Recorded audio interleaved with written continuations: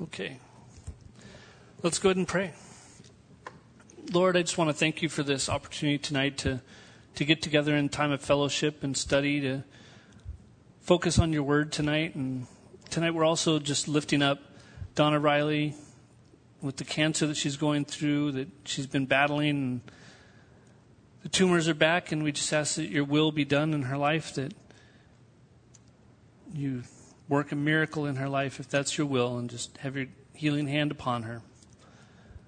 We ask that you just watch over our world. That's such a difficult situation that we all live in these days, with so many things going on and sin just running rampant, and more now than it's been in a long time. And we just ask that your Holy Spirit works through all of us and all of those in the world to just keep us at peace, and that your will be done in all of our lives. We want to pray for VBS, with VBS prep starting this week, and we also want to give praise for the successful rummage sale that you brought people that just bought so many things and helped us raise so much money towards our VBS this year. We ask that during VBS you bring many, many children to the church here, so that we can witness to them and share the gospel with them and just bring them to you, and that your Holy Spirit works in them and just saves them so that they won't be lost souls in this world. We also want to pray for Julia Jackson with her neck surgery that's coming up, and just the pain that she's going through and all the difficulties, that you just have your healing hand upon her, that you are the great physician and anything can be done if it's your will, that you have the power over all sin and all pain and all of our health. We ask you to, from now and moving forward, just bless Elizabeth's wedding coming up, and that your hand works in all of the preparations, and just that all obstacles are moved out of the way, so that it just flows through just naturally and as you would have it in our marriage, that you just set all those things up for her.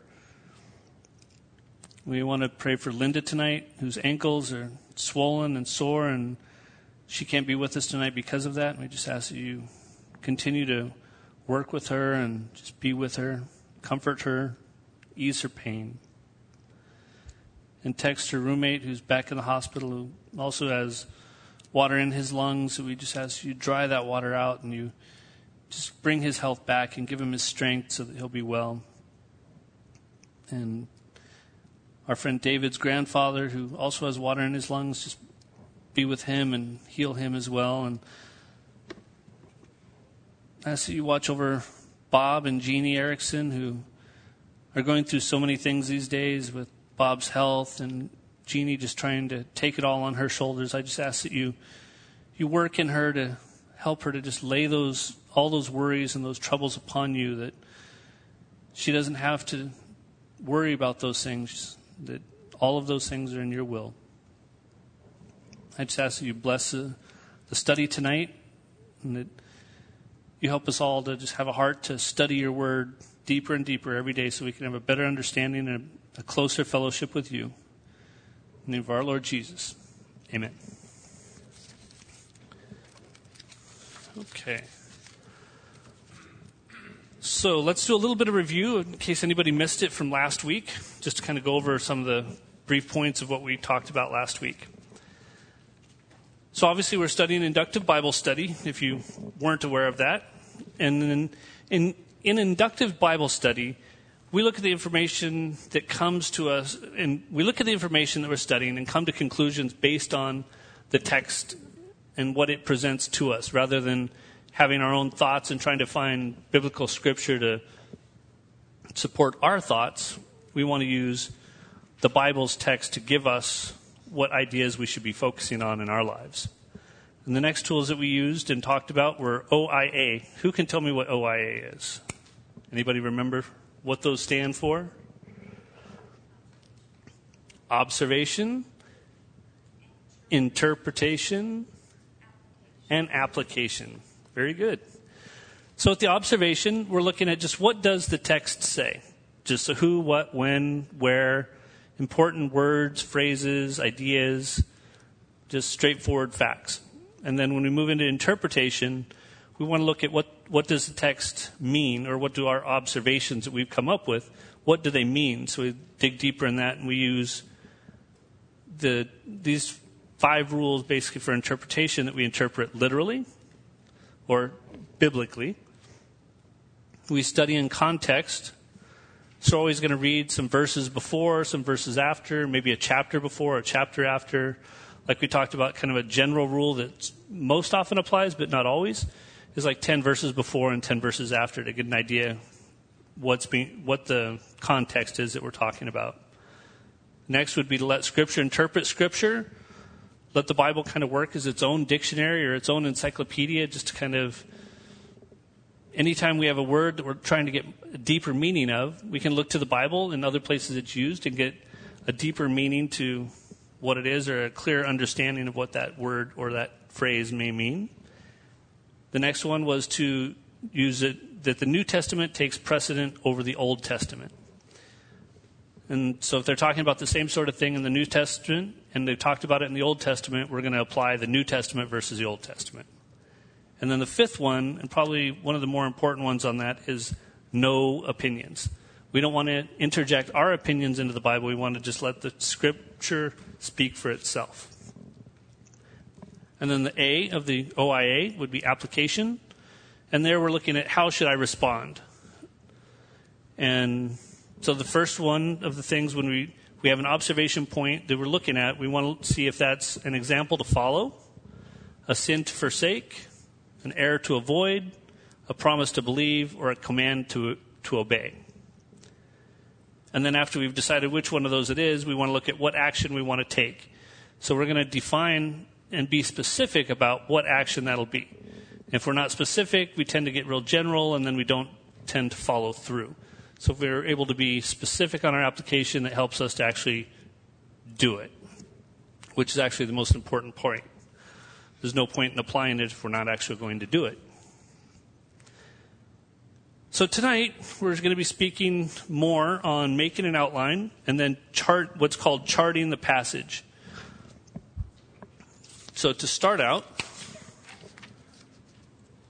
with making an outline, first we outline, then we chart. And there's 2 different types of outlines that we're going to be talking about. There's the simple outline form, and there's the epistle outline form. And with the simple outline form, this is a form that's used if we're going to outline a passage of text, a parable, poetry, prophecy, anything where we're looking at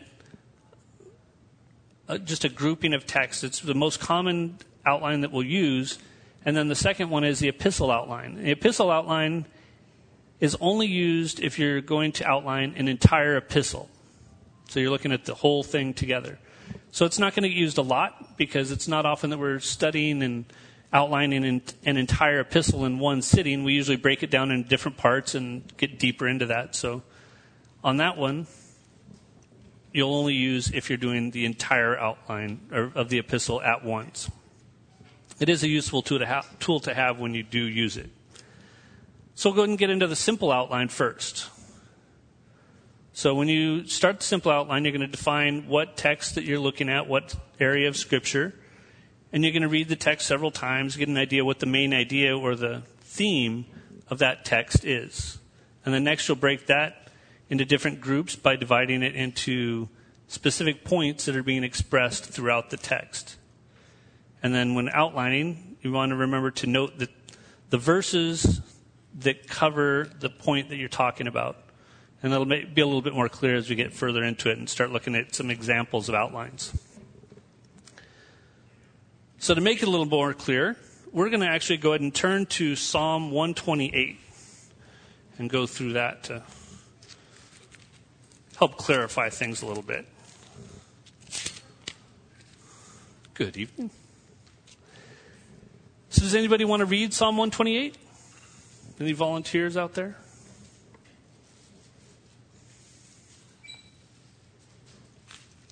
If not, I will. Okay, go ahead.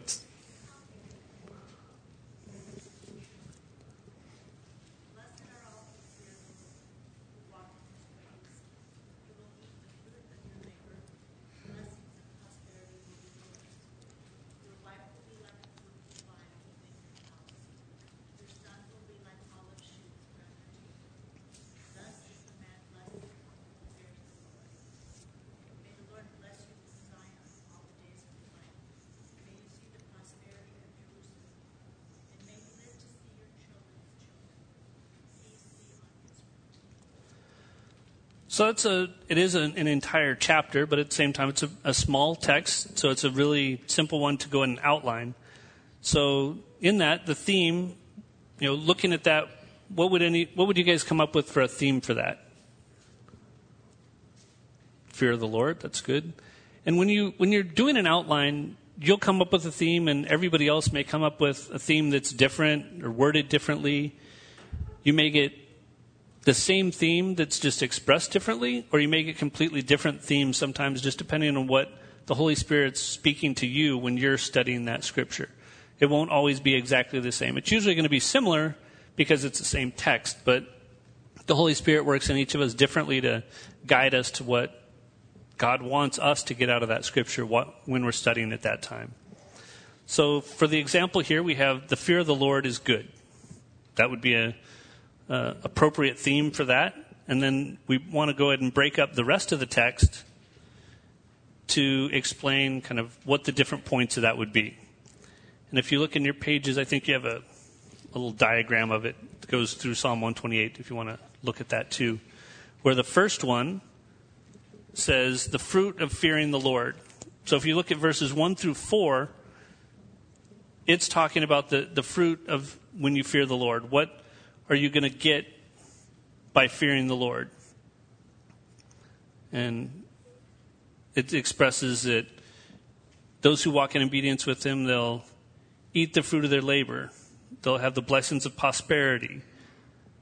That your wife will be a fruitful vine. Your children will be like olive shoots around your table. That those are things that we'll have. If we have a fear of the Lord and we live with the fear of the Lord, that's the kind of fruit that's going to come out of our life. And so the second point that we'd look at is here it says the happy results. So the happy results of fearing the Lord. And if you look at that, it says that you'll see prosperity in Jerusalem. You'll be able to live to see your children's children, and there'll be peace in Israel. So that's kind of, if you look in your Bible, most of the Bibles probably have it broken down in the same way where you have verses 1 through 4, and then there's a little space, and then verses 5 and 6. So that's why when we were taking this course with Pastor Drew, he wouldn't let us look in our Bible because we had to figure out where to break them down ourselves. He wouldn't let us go off of what somebody else already did in the Bible. So that's a simple outline, and you can understand why it's called a simple outline because it's just pretty straightforward. It's very simple. With a little verse of text that size, we just did a real simple outline. Then a second example that's in your books is of the book of Ezra. So you can use a simple outline for doing a much larger grouping of text as well. So we're not going to actually read through that one because it's the entire book of Ezra, and it wouldn't make sense to read that entire thing right now just for the lack of time. And so in that example,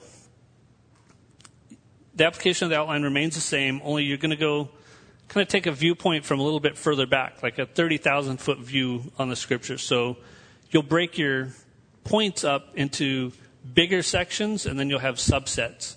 So instead of just like a 1, 2, 3, you'll have a 1, and then maybe an A, B, C, 2, A, B, C, and break that down. So you can see with Ezra, they have the theme of rebuilding the temple, and then the first point would be rebuilding under Zerubbabel in chapters 1 through 6. And then they break that down further by saying the first return of the captives, which was in chapters 1 and 2, and then the rebuilding of the temple in chapters 3 through 6. And then the second point would be reforms under Ezra. And then the second return of the captives would be the first subset A, chapters 7:1 through 8:32. And then the reforms or the rebuilding of the people in chapter 8:33 through 10:44. So that kind of makes sense. If you're looking at a bigger text, you want to look at the bigger points and then break those down further. Now with the epistle outline, it's a little bit different, and it can be applied to most epistles. So if you're going to study an entire epistle and you want to do that, then this is the form that you would use. And the epistle outline, we don't have a theme that we look for because we're looking at the entire epistle, so the theme would really just be the title of that epistle, whether it be Titus or Philippians or Titus or Timothy or any of those. Yes. An epistle is basically just a different word for a letter. So the epistle of Titus would be, Paul writing to Titus. And so with epistles, they're broken down a little bit differently. So instead of us looking for the specific points, there's some specific things in it that we look for that we'd look for in any normal letter. So the first one would be an introduction. The introduction is usually, the first verse or two, and it's usually just a greeting, a thanksgiving, that sort of thing. Second would be a statement of purpose. Third, the main teaching, which is going to be the largest portion of it, and four, a closing. And those are broken down just like we would generally write a letter. If you were going to write a letter to somebody that, or a formal email, because I don't know too many people that write many letters anymore. But if you were going to write those, you would usually start it out with an introduction, mention why you're writing the letter, and then go through all those points of backing up why you're writing it, and then some kind of a closing statement. So at the introduction, it's like I said, usually in the first few verses of the book, and it usually includes either a greeting or a thanksgiving or both of them. But it doesn't always have both of them. Sometimes it does, sometimes it doesn't. The next would be the statement of purpose, giving the reason that they're doing that writing. The main teaching, which is going to be the majority of the text of an epistle, which that's the area where we're really going to break it down into main ideas that are expressed in that main teaching. That's when we'll start breaking it down like we would do in a simple outline, looking at what grouping of text is to each point that we're going to find as we read through it. And then the closing is pretty much straightforward. It's just saying goodbye, salutations, saying, whatever hopes you may have for somebody. So we're going to go ahead and look a little closer at that, also to help to make it a little clearer, hopefully. So if everybody wants to turn to the book of Titus.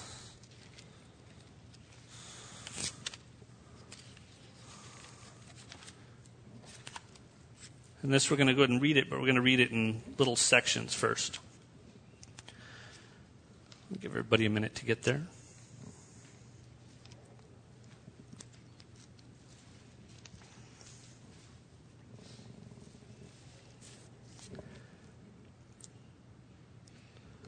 So first, I'll go ahead and read chapter 1, verses 1 through 4. And it says, Paul, a servant of God and an apostle of Jesus Christ, to further the faith of God's elect and their knowledge of the truth that leads to godliness in the hope of eternal life, which God, who does not lie, promised before the beginning of time, and which now is his appointed season, he has brought to light through the preaching entrusted to me by the command of God our Savior. To Titus, my true son, in our common faith. Grace and peace from God the Father and Christ Jesus our Savior. So that's verses 1 through 4. And it has a greeting. It doesn't really have a thanksgiving in this one. It's just a straightforward greeting. We can see that Paul is the one writing it. And we can see that Paul is writing the epistle to Titus. So the introduction is usually just the first few verses like that, and maybe 1 or 6 or 8, but not very long usually. Then the second statement would be, chapter 1, verse 5 would be the statement of purpose. So would anybody like to read verse 5?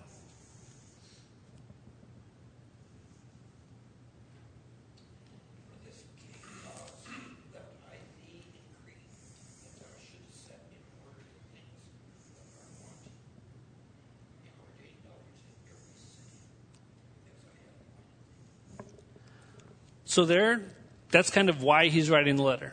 He says, he starts out by saying, hi, this is Paul. Hope everything's well. Now I'm moving into why I did it. And there's 2 reasons that he's writing. One is to set the church ministry, set in order the church ministry, and to appoint elders. So those are the 2 points that we're looking for in the main teaching. Each thing he talks about will kind of point towards that statement of purpose. So now we'll move into the main teaching area. So here we're looking at chapter 1, verse 6 through chapter 3, verse 14. So I'll go ahead and read the first few here. I'll go ahead and read. We're going to break it down. I'll get ahead a little bit here. We're going to break it down into 3 sections, as you can see in your outline, if you probably have a copy of that in front of you, with the A, B, and the C. So we'll go through chapter 1, verse 6 through 16 first. So I'll go ahead and start that. Make sure I don't go too far. An elder must be blameless, faithful to his wife, a man whose children believe and are not open to the charge of being wild and disobedient. Since an overseer manages God's household, he must be blameless, not overbearing, not quick-tempered, not given to drunkenness, not violent, not pursuing dishonest gain. Rather, he must be hospitable, one who loves what is good, who is self-controlled, upright, holy, and disciplined. He must hold firmly to the trustworthy message as it has been taught, so that he can encourage others by sound doctrine and refute those who oppose it. For there are many rebellious people full of meaningless talk and deception, especially those of the circumcision group. They must be silenced because they are disrupting whole households by teaching things they ought not to teach, and that for the sake of dishonest gain. One of Crete's own prophets has said it. Cretans are always liars, evil brutes, lazy gluttons. This saying is true. Therefore rebuke them sharply, so that they will be sound in the faith and will pay no attention to Jewish myths or to the merely human commands of those who reject the truth. To the pure, all things are pure, but to those who are corrupted and do not believe, nothing is pure. In fact, both their mind and conscience are corrupted. They claim to know God, but their actions, they deny him. They are detestable, disobedient, and unfit for doing anything good. So that basically is talking about qualifications for being an elder and the work. So next we're going to look at Christian duties in church and sound doctrine. So would anybody like to read chapter 2, verse 1 through 3, verse 11?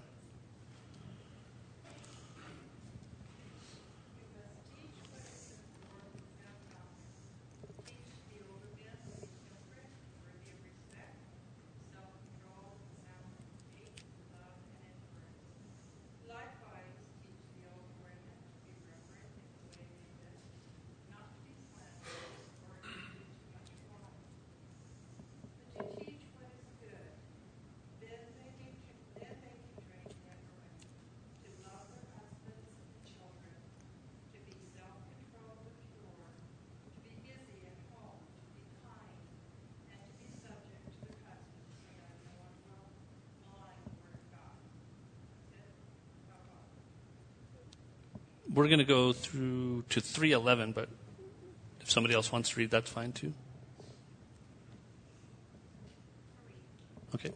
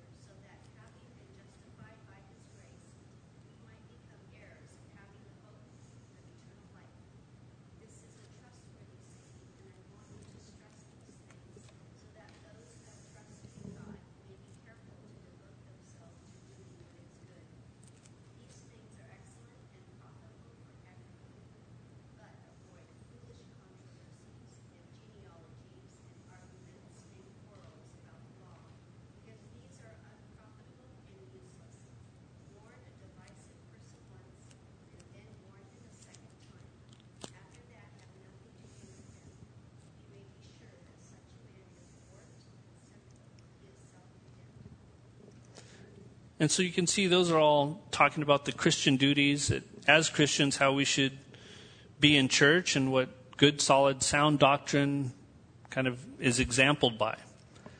So that would be the second point of the main three ideas. And then the third one is personal concerns. So in chapter 3, verses 12 through 14, it says, as soon as I send Artemas or Tychicus to you, do your best to come to me at Nicopolis, because I have decided to winter there. Do everything you can to help Zenas the lawyer and Apollos on their way, and see that they have everything they need.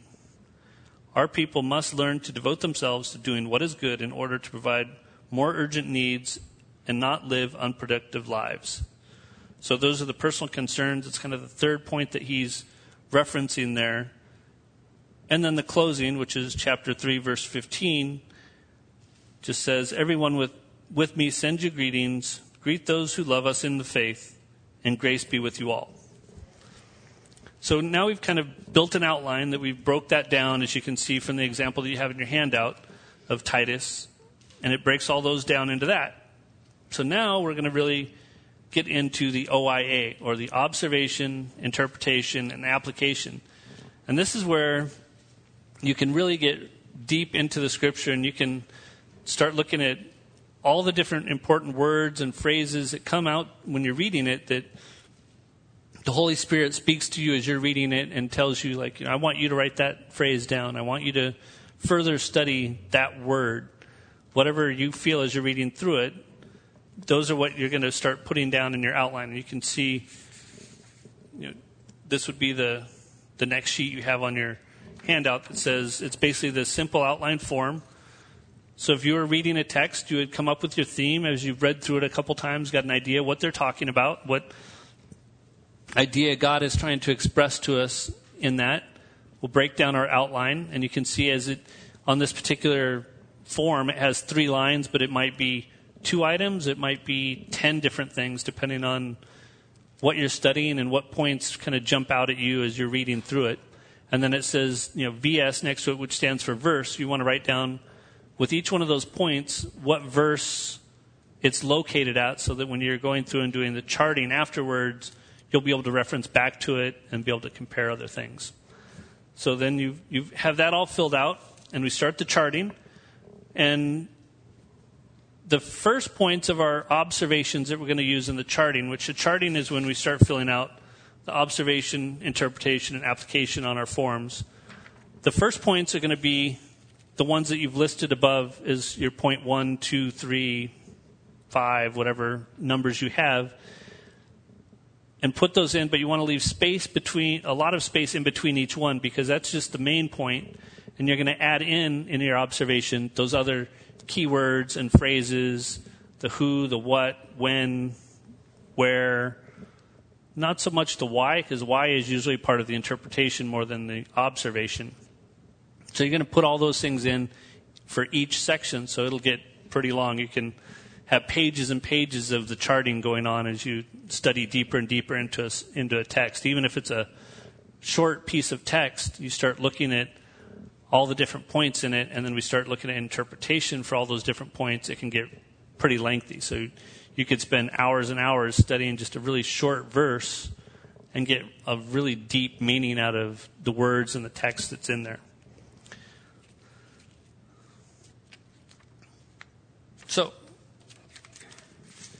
to talk a little bit more on the interpretation. Now, we've filled in our observations, and now we're not going to go through all the different depth of observations that you could get into, because that would get really lengthy for the night.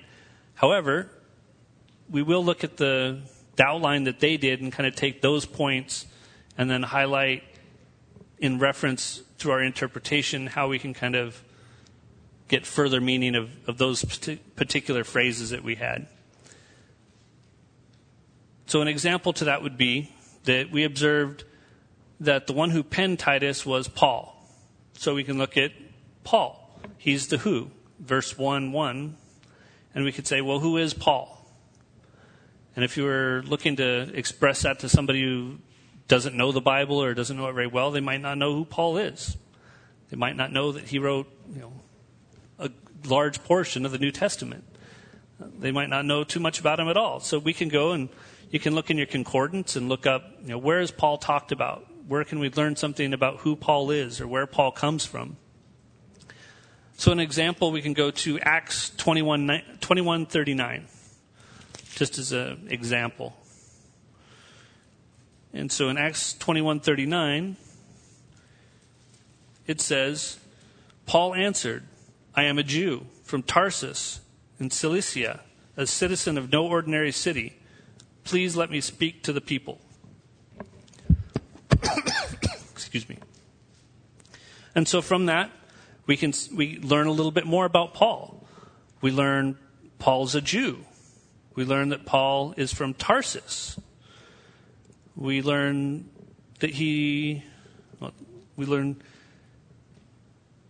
is from a city of Cilicia, and not a citizen of an ordinary city. So that means that must be a fairly well-known city. And if we wanted, we could go further and take that word and put it as an observation point to kind of help us solidify who Paul is. And you could look deeper and deeper and really get to know Paul. And getting to know Paul is going to help you to understand the words he's writing to Titus, to understand that deeper, because you kind of understand where he's coming from and what he's been through to get to where he is. We could turn to Philippians 3:5. And in Philippians 3:5, it says, circumcised on the 8th day of the people of Israel, of the tribe of Benjamin, a Hebrew of Hebrews in regard to the law, a Pharisee, as for zeal, persecuting the church, as for righteousness based on the law, faultless. So from that we can see that Paul was from the tribe of Benjamin. We know he was a Jew. We know he was a Pharisee. We know that he studied the scriptures intensely with zeal. And so we kind of get an idea of who he was. And so it helps us to understand further who Paul was. So the next point we could look at would be, what was the relationship of Titus and Paul? We know that Paul wrote the letter to Titus, so who were they to each other? We just know he's writing him a letter, but we don't know if there's any background or anything else about them if we don't study. So for that, we could look at, we'll go over to 2 Corinthians. We'll look at a couple verses there. We'll look at 2:13, and then we'll go to 8:23. But 2:13 says, I still had no peace of mind because I did not find my brother Titus there. So I said goodbye to them and went on to Macedonia. So there we know that without finding Titus, he's feeling anxious or feeling without peace. And if we turn over to 8:23, just a couple pages over, it says, as for Titus, he is my partner and co-worker among you.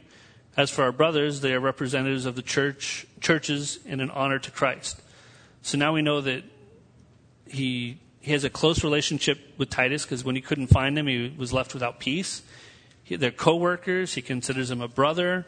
And so it's kind of we can see that it's a mentor type relationship that Paul has kind of brought Titus up, and he works with him. So it gives a little bit more understanding of why Paul would be writing to Titus in the first place, to kind of give him direction and continue that relationship with him and to help set into place the ideas that he's talking about here, to appoint elders and the sound doctrine and the organization of the church. So now we can move on to our next point, which was to set the ministry in order, which was verses 1-5, or verse 1-5. And here, I'm going to go to Ephesians 4:11-16.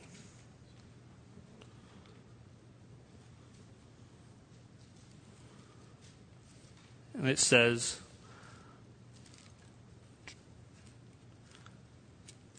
so Christ himself gave the apostles, the prophets, the evangelists, the pastors, the teachers, to equip his people for works of service, so that the body of Christ may be built up until we all reach unity in the faith and in knowledge of the Son of God and become mature, attaining the whole measure of the fullness of Christ. Then we will no longer be infants tossed back and forth by the waves and blown here and there by every wind of teaching and by the cunning and craftiness of people in their deceitful scheming. Instead, speaking the truth of love, we will grow to become in every aspect the mature body of him who is the head, that is, Christ. From him, the whole body, joined and held together by every supporting ligament, grows and builds itself up in love as each part does its work. And so through that, it kind of gives us an idea of further understanding of to set the ministry in order. So we could see kind of what the scripture said in Titus that we were reading, and here it's kind of giving us a little bit more understanding of that setting ministry in order. Another example would be in 1 Peter 5:3.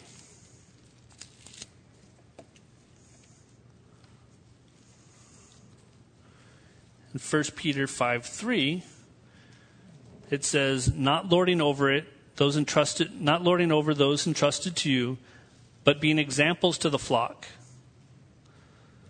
So that's another example of the setting the ministry in order, is that you want to have people that are overseeing that aren't going to lord over their authority over the people that are coming to the church, but that they work with them.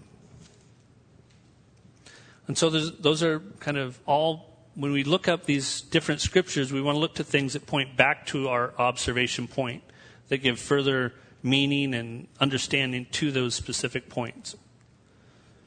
So the next point we look at is appointing elders. And so appointing elders we could look at, and as I go through these, I've just come up with a couple of examples on some of them and one example on others. If you were doing a study on your own and you really wanted to get into it, you might find 8 or 10 examples, or you might find 2 or 3, depending on how in-depth you really want to study a particular scripture and how much time you might have. You could spend days studying one little scripture just because you keep finding more things in it that kind of drive you further and further. It's almost like people on the internet these days, you start looking at one page and it takes you somewhere else, and then it takes you somewhere else. The next thing you know, you're off somewhere else. But that's why we have our outline to kind of keep us on track. But you keep finding other things you want to study further that way. So for appointing elders, we're going to look at 1 Timothy 3, 1 through 7. And it says, here's a trustworthy saying, whoever aspires to be an overseer desires a noble task. Now the overseer is to be above reproach, faithful to his wife, temperate, self-controlled, respectable, hospitable, able to teach, not given to drunkenness, not violent, but gentle, not quarrelsome, not a lover of money. He must manage his own family well and see that his children obey him, and he must do so in a manner worthy of full respect. If anyone... And so that's I think good on that. Goes to... Wait, no, sorry, I looked at the wrong line there for a second. So, if anyone does not know how to manage his own family, how can he take care of God's church? He must not be a recent convert, or he may become conceited and fall under the same judgment as the devil. He must also have good reputation with outsiders so that he will not fall into disgrace and into the devil's trap. And so if we look at that, there's a lot of similarities to that as what we read in Titus. And then it goes a little bit further and gives some other examples here as well. And if we look over at Acts 6:3 is another example.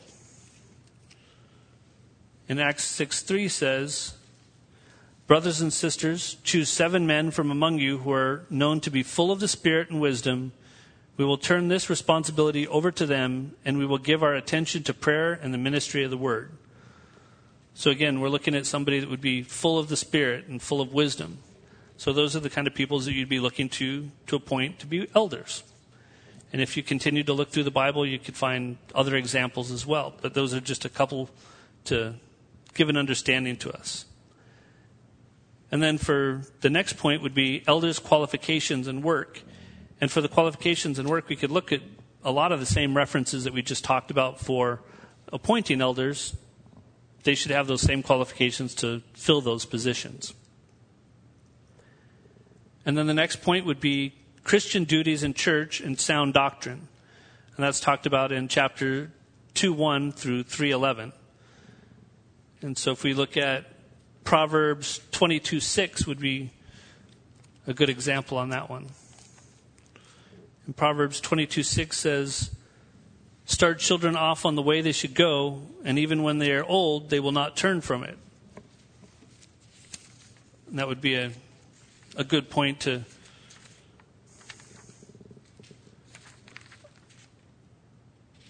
what sound doctrine would be and how, as Christians, what our duties should be. Another example would be in Romans 13:1. And it says, "Let everyone be subject to the governing authorities, for there is no authority except that which God has established. The authorities that exist have been established by God." So as Christians, those are things that we should do. In our duties, we should be subject to the governing authorities because God has established those authorities. We may not agree with them. We may get frustrated by them, but God appoints them, so we should be subject to them. And those are just more points that point back to Christian duties in the church and what sound doctrine would be. So now the next point were personal concerns.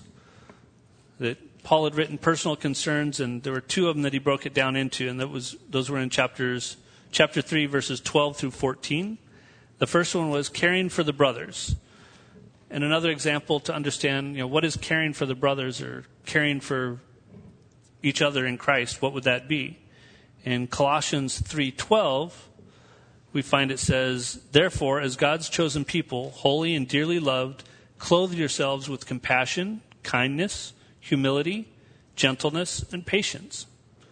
So those are the kinds of things, if you're trying to understand what does he mean by caring for the brothers, that's an example that points back to that same point. What is caring for your brothers? It's to be somebody that's compassionate, kind, has humility, and gentle, and is patient with other people. And then his other personal concern was producing fruit. And still in Colossians, if we go to Colossians 1:10, it says, "So that you may live a life worthy of the Lord and please him in every way, bearing fruit in every good work, growing in the knowledge of God." So if we're producing fruit, we want to understand what producing fruit is in the life of a Christian. That's an example of it, that if we live a life worthy of the Lord and please him in every way, we'll be bearing fruit in every good work. So everything that we're doing is bearing fruit because we're living in Christ and doing work for Christ, thus glorifying God and bearing fruit. And then finally, for that outline, the closing, which would be chapter 3, verse 15, and it said, "Love us in faith." That was kind of a key phrase that was listed in there. And so if we want to understand what is love us in faith, or loving in faith, we could look at John 13:35, and it says, "By this, everyone will know that you are my disciples, if you love one another." So by loving in faith or loving each other, then we're able to show other people that we're disciples of God just by the examples that we're living in our lives. And then he finished off by saying, "Grace be with you." And at chapter 3, verse 15 as well. So grace be with you. We might want to look further, what is grace, and understand grace and how can that apply in our lives. So one of the examples I found is Ephesians 2:8. It says, "For it is by grace you have been saved through faith, and this is not from yourselves, it is a gift of God." So Paul's wishing grace upon Titus, and so it's something he's expressing that isn't something Titus can get on his own. It's a gift from God. And then finally on that would be Romans 6:14 was another example that says, "For sin shall no longer be your master, because you are not under the law, but you are under grace." So if grace is with you, then that means that you're no longer living under the law, that you have hope, you've been given grace by God, and so sin is no longer our master.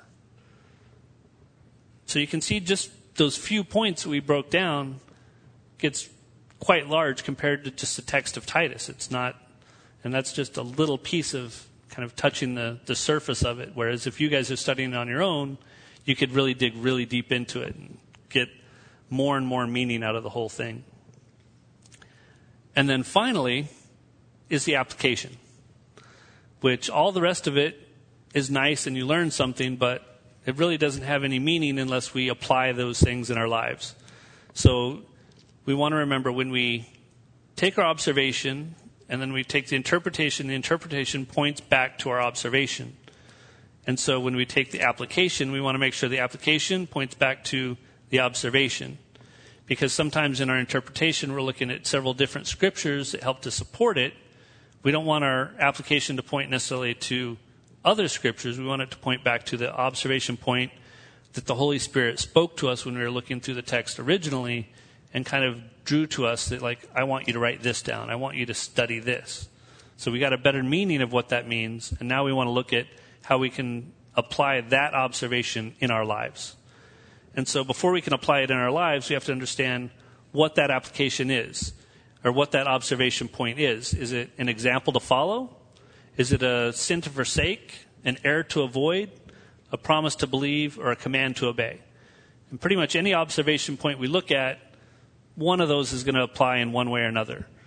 And like I said before last week, that sometimes you might find something, and for one person it would be an example to follow, and for another person it might be a sin to forsake, depending on where you're at in your walk and what sins we each struggle with. We all have our own sins that we deal with in our lives, and so you want to look at which one of those apply to you, and once you define what it is that applies, then you have to come up with on your own specific action you're going to take to use that in your life. And again, that's the hard part, because that's where kind of the rubber meets the road. That are you going to do something, or are you just going to read about it?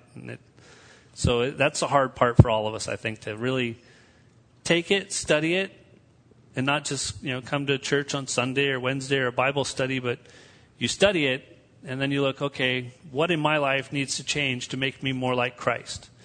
Because the point of the Bible is to mold us into the image of Christ. That's what our life should be focused on as we're living. So we can kind of want to apply all those things in our lives to really help to mold us into that image of Christ.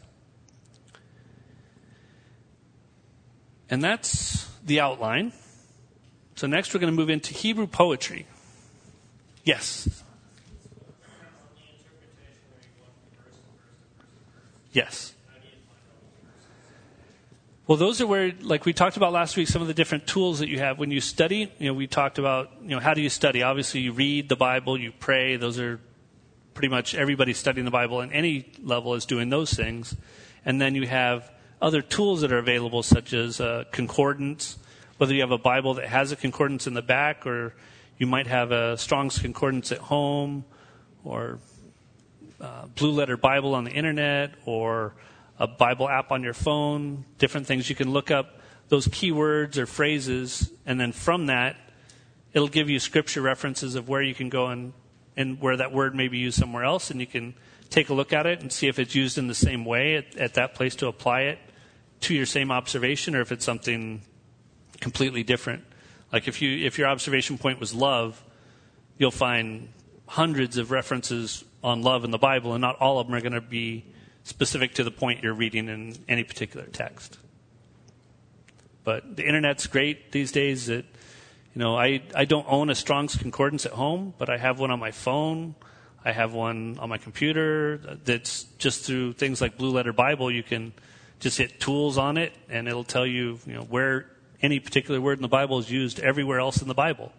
And from there you can look at, the original Greek or Hebrew and see what the original what the definition is in the original language, and kind of get a deeper meaning of what you're looking at.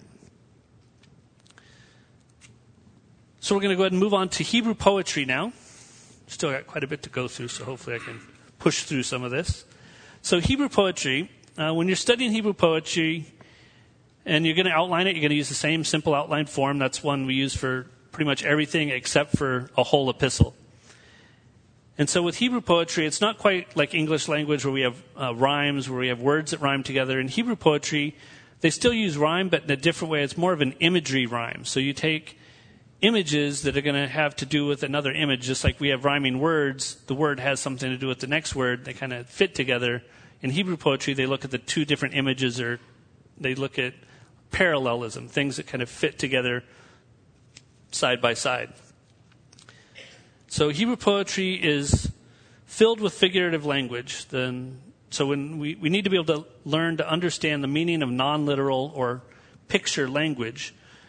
And those are one of the distinguishing marks of Hebrew poetry is a correspondence in thought or parallelism between one line and the following line, or one section and the following section of a given scripture. And Hebrew poetry uses a lot of repetition, which is good for us because since it's repeated a lot, it helps us to understand what they're talking about, gives us further understanding to the meaning. And there's three basic kinds of parallelism that are that are parallel thought in Hebrew poetry. You have synonymous parallelism, which is when an idea is expressed a second or third time in a similar way. So an example would be in Genesis 4:23. It says, Ada and Zillah, hear my voice. Wives of Lamesh, listen to my speech. So he's kind of saying the same thing, like listen to me, and then again, listen to me, but just in a different way.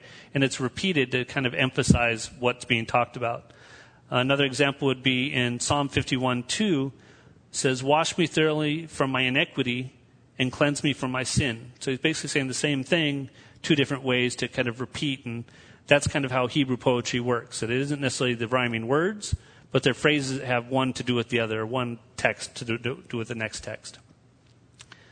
The second parallelism would be synthetic parallelism. And here the poet adds to the original text. So an example of that would be in Psalm 1:1. Each phrase adds an additional thought to the verse. So to walk with the wicked may be the first stage. To stand with the sinner would be even worse. And then to sit with scoffers would appear to be like the ultimate. So it builds like worse and worse and the absolute worst. And then antithetic parallelism is where a poet contrasts one idea with another. So you would have an example of Proverbs 15:2 where it says, the tongue of the wise makes knowledge acceptable, but the mouth of fools spouts folly. And we hear those a lot when we're reading the Proverbs every Sunday. There's a lot of that type of parallelism being used. And in that example, you can see that the second phrase generally is a negative or a thesis or antithesis of the first phrase. And that's kind of an overview of Hebrew poetry and how you would kind of study it and some guides to understanding it a little clearer. So next we'll move into parables. And again, it's going to be the simple outline form you would use if you were going to study it and outline it and chart it. And so, what is a parable? Anyone? That's part of the answer. So a parable is going to be a true-to-life story with a spiritual meaning.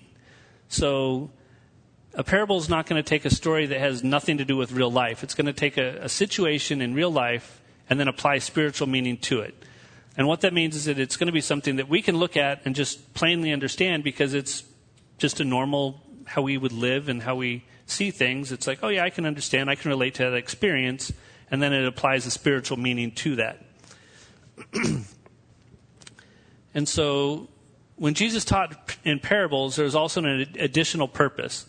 He wanted to obscure the truth from the unresponsive, yet make it plain to those who were responsive. So that's why Jesus was teaching in parables. And in a parable, you might find historic events as illustrations, and it's designed to teach a particular truth. Although it's not talking about a specific historic event, even though something that may be similar to an actual historic event, that's not the point that he's trying to teach. It's the parable that just uses that as that true-to-life experience. So guidelines for understanding a parable. First, you want to begin with the immediate context. What is the occasion for telling the story? So why is Jesus telling a parable? Why is he bringing it up? An example here, we have Luke 15, 1 and 2 says, we're actually going to look at Luke 15 and and the parable of the lost sheep.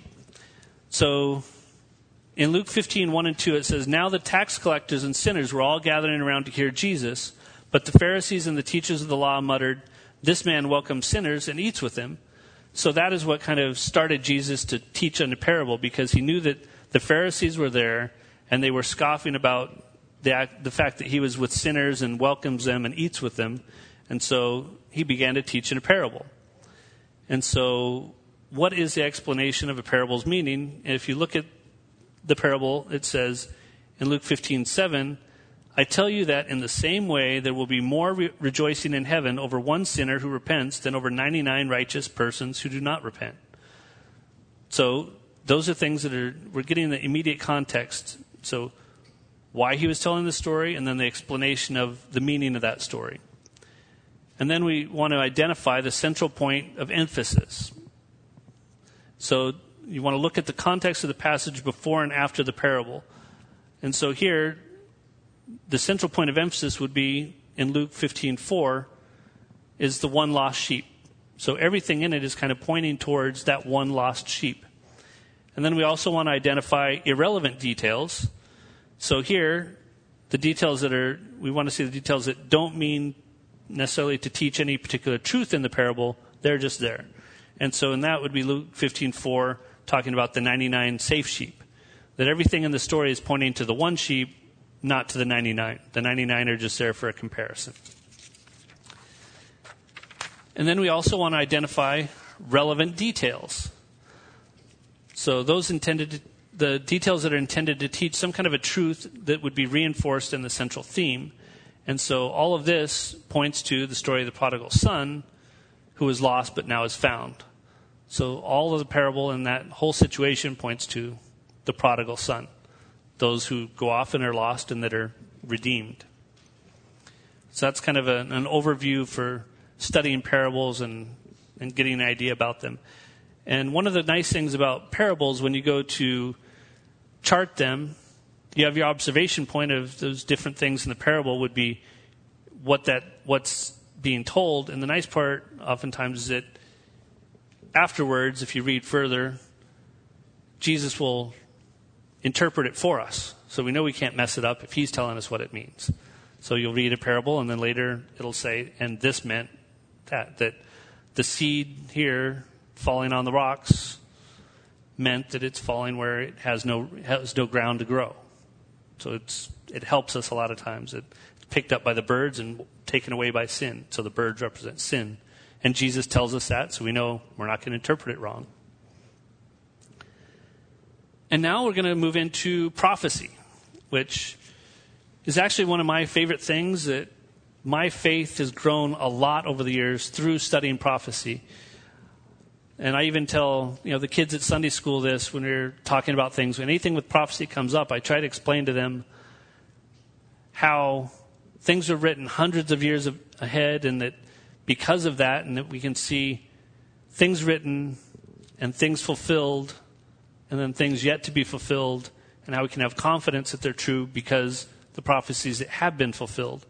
And it's something that people tell you, oh, you can't believe the Bible. It's just a bunch of stories. Yeah, it's a great book, but it's not necessarily all true. But when you start reading things that were hundreds of years ahead, written, prophesied, fulfilled, and still pointing to further truths, it's hard not to have faith and see that, obviously, we need to follow this book because this is our guide for our life and our eternity. So with prophecy, again, same simple outline form if you're going to chart it. And prophecy is found in the Bible all the way from Genesis to Revelation. It's all over in the Bible. And just to give an overview, in the Old Testament there's 23,210 verses. And of those, 6,641 of them, or about 28%, contain predictive material or prophetic material. In the New Testament, there's 7,914 New Testament verses, and 1,711 of those have predictive material, which is about 21%. So for the overall Bible, you have a total of 31,124 verses in the Bible, and 8,352, or about 27%, that contain predictive material. So obviously, if God has put over a quarter of the Bible being predictive material, something predicting future events, there's a lot of emphasis on that in the Bible, and something that we should really look at and take seriously. And so obviously that's one of the reasons that I like prophecy so much as well. So there's two types of prophecy that you'll see. There's predictive, which is obviously foretelling the future, And there's didactic, which is dealing with moral, ethical, and theological truths. So as you read through prophecy, some scripture will have both predictive and didactic prophecy in it. An example of that would be in Zechariah 1 through 15 is didactic, but the following vision is predictive. So a lot of times when you have somebody prophesying, in the beginning they'll talk about the moral issues that are going on at that time and that things that are being done wrong, that God has put on that prophet to convey that message and to let whoever he's speaking to or to anybody that reads the scripture to see what are the theological truths and ethical problems or moral problems going on, and then follow that up with future events that are going to happen. And guidelines for dealing with predictive prophecy. Literal language, in this it would be, take the passage in its most simple form, direct and ordinary meaning, unless there are compelling reasons to do otherwise. Predictive passages should be taken literal unless there are strong reasons to understand them in figurative sense. Always begin by looking at the simple, straightforward meaning. What it says is what it means. So if the text is very clear about what it's pointing to or what it's saying, we should go with that. Then we also have a lot of figurative language that's used in prophecy, which prophecy can get very confusing to study because they have some literal language, some figurative language. So with figurative, it's important to identify what are figurative passages. And you still want to follow the ordinary rules of language in making distinctions between literal and non-literal language. So some of the language must obviously be taken figurative, and you want to do that unless otherwise would be absurd. An example of that would be in Joel 2:31. It says the moon turns to blood. Or Isaiah 11:1 says, it talks about a branch growing out of a human being. So that's pretty easy to imagine those as being figurative, that it'd be kind of absurd to think of a human being with just a branch growing out of him that's unnatural. And so that would obviously be figurative language. And those are things that we call, these illustrations are things that we call picture language. And it's also seen in Daniel, where you have a lion with wings, a leopard with 4 wings, and that sort of thing. And the goal is to discern what the figure points to, because the things being figuratively represented do have a literal fulfillment to come. And so an example here would be John 2:19, which is Christ's prediction of the temple. Destroy this temple in 3 days and I will raise it up. And it's explained as Christ referring to the temple of his body. So even though it is something that is figurative, it's pointing to a real historic event that at that time that it was written was to come, and we know has now been fulfilled. And prophecy oftentimes includes past, present, and future, and it doesn't always work in a linear sense. So it's difficult to study sometimes because in prophecy they might be talking about something that's happening right now, and then they'll point to an event that's going to happen in the future, and then point back to something that happened in the past, and then maybe back to the present again, and they kind of jump around. So it takes a lot of study when you are studying prophecy to really dig into it. And so when you go through an outline and chart and start looking for deeper meaning, sometimes it can help to clarify some of those points. And then that is it. Anybody have any questions on any of those? I actually got through it all. I wasn't sure I'd get into prophecy tonight, so I'm glad I was able to. It's a lot of information, I know. So no questions? Yes.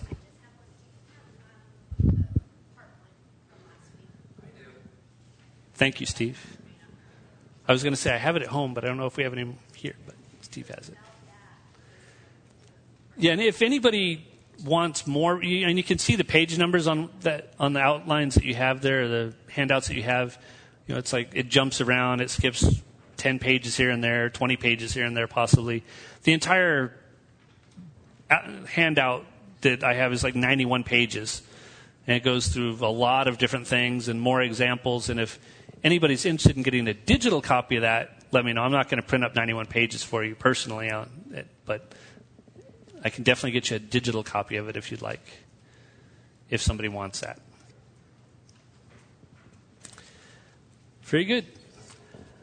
Thank you, Lord, for this wonderful time of study and fellowship tonight, that I just ask that you put on all of our hearts just a heart to study and have your Holy Spirit work in us and just guide us through your word and your scripture so that we can just grow that fellowship with you and build a real personal relationship with you in our lives, and every day just focus on trying to mold ourselves through your word into your image. In the name of Jesus Christ, amen.